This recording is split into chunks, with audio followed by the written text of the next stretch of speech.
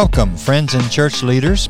We understand that church leaders today face many challenging situations that often leave them with more questions than answers. We are here to help them find answers to their questions so that they can lead more effectively and with confidence. This is the Effective Church Leaders Podcast. We're your hosts, Kerry and Becky Holton, and thank you for tuning in. Yes, thank you so much. And today's podcast is a continuation of last week's episode. So if you were not able to hear episode number 92, you might want to listen to that one before listening to this one. This episode is helping guests to engage beyond the Sunday assembly, part 2. And we want to answer the question, how can church leaders help guests to engage beyond the Sunday worship service? Right. We really did not answer this question last week as we intended. No. Instead, we talked a bit about 3 levels of engagement with guests and some of the barriers that keep guests from engaging the church and her message. Right, and I think it might be a good place to start this episode by saying a word or two about those 3 levels. Why don't we begin by defining what we believe is the win for each of those 3 levels? Okay, let's Take it do away. that. Well, to recap, the first level that we mentioned was the pre-guest experience. Long before our future guests come to a weekend service, church leaders need a strategy for engaging them. At this level, the congregation needs to be encouraged to build relationships with outsiders, people outside the faith and outside the church. And after all, research shows that 75 to 90% of people will come to your church through an invitation of a friend or family member. So, building relationships with people who need Jesus and then actually inviting those friends to a weekend service goes a long way to make followers of Jesus. Absolutely right. We might say that the win in level 1 is to inspire your congregation to build relationships with the lost. And we might add one more win at this first level of engagement, and that's seeing outsiders come to a weekend service for the very first time. The ultimate win of level 1 is to welcome first-time guests. So churches need a pre-guest strategy for seeing first-time guests. That's right. And that would involve attention to the church's website and the content of the website and training Christians in how to actually build friendships with people who need the Lord. I'm afraid a lot of us may have forgotten how to do that. So we need some training in that area. You know, that's something we might need to talk more about sometime in the future, is that I do think social media, isolation, all kinds of things have contributed to us forgetting some of the finer points of how to be a good friend, how to build relationship. But that's for another day. Let's move on. The second level of engagement is what the church does to welcome guests to the weekend assemblies and what they do to encourage first-time guests to return for a second and then hopefully a third and a fourth time. We want first-time guests to come back, don't we? You got that right. I mean, that's the point. Yeah. So, we might say that the win for this level 2 engagement is to see first-time guests become returning guests. That's the single objective, I would think. Seeing first-time guests return when those first-time guests do show up. That's right. And now moving on for the third level of engagement, what we talked about at length in the last episode, we want to see returning guests engage the church and our message beyond the weekend worship services. The win at this level is helping people take a step towards community. Mm-hmm. That is, helping a guest engage in a relationship with someone who's part of the church. Right. I think many of our listeners will find that very interesting. Why don't you explain to us why it is important to help guests engage someone at the church? Let's dig a little deeper than we normally do on this conversation because, well, it's Jesus that attracts people, right? All right. Jesus is the draw. Jesus is the attraction for who he is and what he can do for a person, what he's already done. But where's Jesus today? He is in us. Right. He's present in his church. I mean, Scripture says the church is the body of Christ after all, right? That's right. We're the body of Christ. So at first, before there is ever a Bible study with someone who needs Jesus, People need to see Jesus in the church. Preach. It is the church, then, that attracts people. Now, this is something that we all might want to really think about.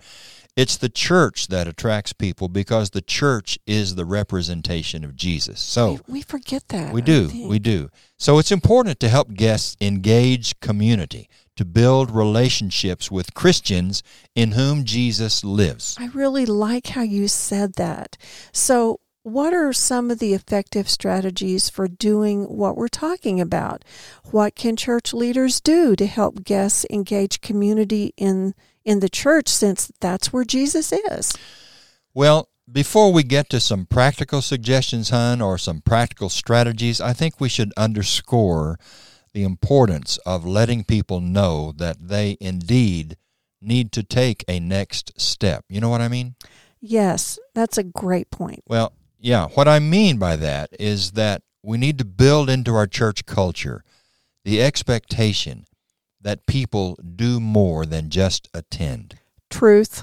Of course, this would apply to both those who are already a part of Christ's body as well as those who may only be second, third, fourth, or eighth time guests. Yes. So we are saying, aren't we, that we need to clearly communicate to attenders the need to take a next step. That it's just not enough to just become a pew warmer. I think church leaders really do need to be clear and direct about this. I think we believe a lot of what we expect out of people and what Jesus expects out of them, that they can kind of just pick it up by osmosis. Mm-hmm. That if they just come to church on Sundays, become regular attenders, they sit in that pew, that they will eventually learn what Jesus expects of them just kind of automatically. It's just going to kind of seep in, that they'll just absorb these teachings in time. But I think church leaders need to be more direct and not assume this. Amen. And our guess is that if they are not more direct, one of the reasons may be that they think they will scare people away. Yeah. If they do clearly articulate expectations, they may scare people away. Right. And we've talked about this before, but we don't believe that's accurate. No.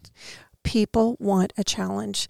They really do want to grow spiritually and into the image of Jesus because, they're there, they're searching. And I fear that by failing to be clear about expectations, we've unconsciously lowered the bar. You know, if you come to church, you're a follower of Jesus is kind of what we're saying, mm-hmm. without there being some clear expectations. But is that true? No. Doesn't Jesus expect more out of his followers? Yes. I think he absolutely does, and we are being disrespectful to Jesus by not following through with that. Mm-hmm. Yeah. But let's move on to some suggestions, some strategies for helping those guests who may even be regular attenders to engage the church beyond the weekend services. So why don't you get us started, hon? Okay. Well, let's think about this. Once we clearly communicate that our Lord and this church expects that people do more than just attend, one thing, and the first thing churches can do, is simply to invite people to hang out after the service. Again, we want to encourage repeat guests to engage community, to meet Christians, and to begin to develop relationships with one or a few.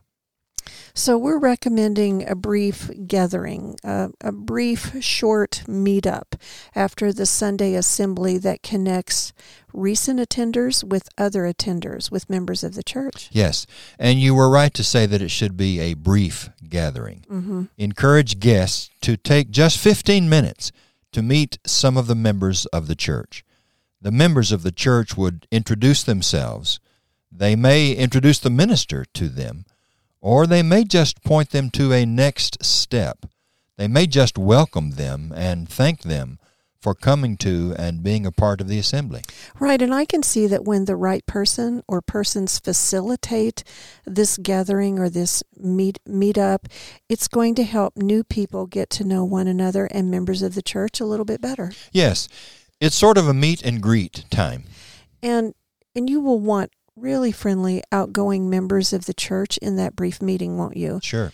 You know, I'm thinking back, we've been blessed to be a part of a lot of churches, and there's some folks that just kind of float to the top when I think about these people that are friendly and outgoing. I'm thinking of Steve Smith. Remember him? He was just always smiling, Sure, always friendly, and really genuine. And I think of Marilyn Dobson, who is a dear friend of ours, and just warm and winsome and loves people. She does not pressure. She just loves and cares for people. Yes. Those are the type of folks that you just need in that spot. That's right. There needs to be a team that facilitates that meet and greet time. And that team, as you said, needs to be friendly, winsome, genuine, a team that loves people. And by the way, that team needs to be led by a leader who owns it. Remember, if everybody owns it, no one owns it. So true on that one. Can you imagine what kind of impression would be left if everyone on this team expected someone else to meet and greet and no one showed up? Right. Because there was no ownership. So we're recommending that churches create a team whose job it is to meet new people and point them to their next step in engaging the church. And that one champion person will need to be shoulder tapped to lead this team. And again, this meet and greet time is to be brief, non-intrusive, just welcoming, hospitable, warm, connecting them to people. That's right. Not trinkets and gadgets and requirements, but connecting them to people. Yes. As you said, we are imagining a team that is focused on connecting with first, second, and third-time guests. Right. And, hey, we all want people to get connected. Mm-hmm. And, by the way, this team needs to be gifted in the area of hospitality, as we've said in so many words. Absolutely. Team members can be trained to get to know new attenders by asking questions about family, occupation, recreation, and etc. I mean, team members will need to be trained in how to make these initial connections. I think the word training is really important because without some training, this can turn into an interrogation, where you just kind of pin people up against the wall like you're trying to find out every small piece of information about them. People need to be trained to read people, to know how to engage, how far to go, when to pull back, but just how to make people feel warm and welcome. Actually, we're talking about training people and how to build trust with other people. And so, by way of review, our first suggestion is to create a team to connect with new attenders and invite those new attenders to meet for just a few minutes after worship with this team. Step one, then, is to invite people to join you right after the service for 10 to 15 minutes and to use this time to connect with new attenders as well as to connect with one another. And we should add that it's important that you have communicated to these new attenders that their kids who are in the children's ministry will be well cared for, well supervised in the children's ministry. If you have one in that ministry that is running simultaneously with the worship time. In other words, make sure your children's ministry team knows that this 10 to 15 minute gathering is happening, and that's the reason a few parents might be delayed a few minutes in picking up their kids. Good. Get everybody on the same page, but especially reassure their parents that their kids will be well cared for while they're in that brief meeting. Yes, and it's not an imposition, and they're going to be taken care of. Right. Good. Okay, is there anything else we want to add about encouraging this engagement between new attenders or guests and the church? Well, let's just add that a church will want to offer short events before and after the regular assembly times that will just introduce people to your church. Okay. I mean, the point we're making here is that you want to create, either before or after or sometime, you want to create and facilitate ways for guests to meet members of the church. Good. Connect. Right. And these short events, as you say, they should be focused on the church's mission and the discipleship path that church leaders have identified.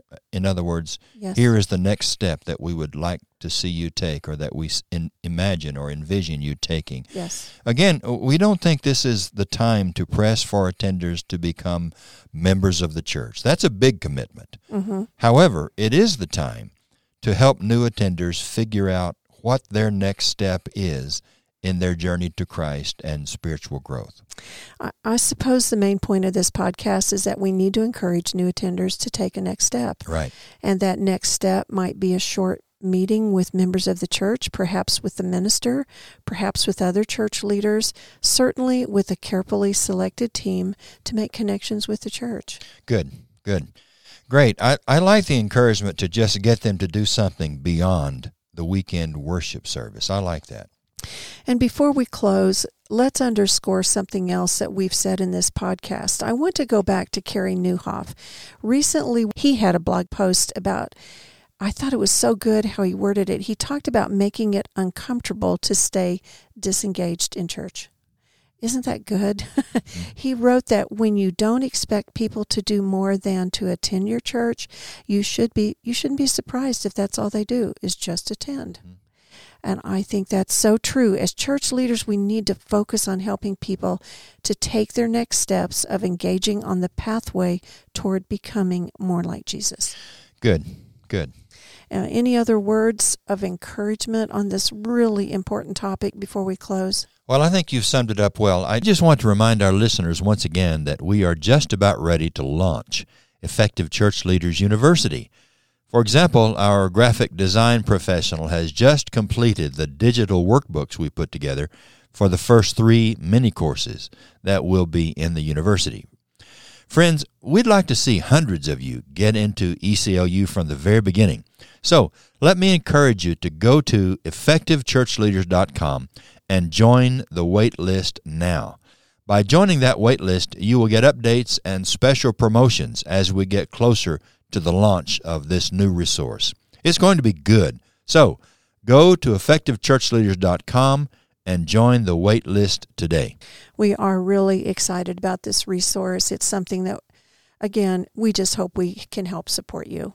And we'll hope these recent podcasts have been helpful to you as well. So please plan to join us next week for a brand new episode of the Effective Church Leaders Podcast, where we will help you find answers to your questions so that you can lead more effectively. God bless you, friends.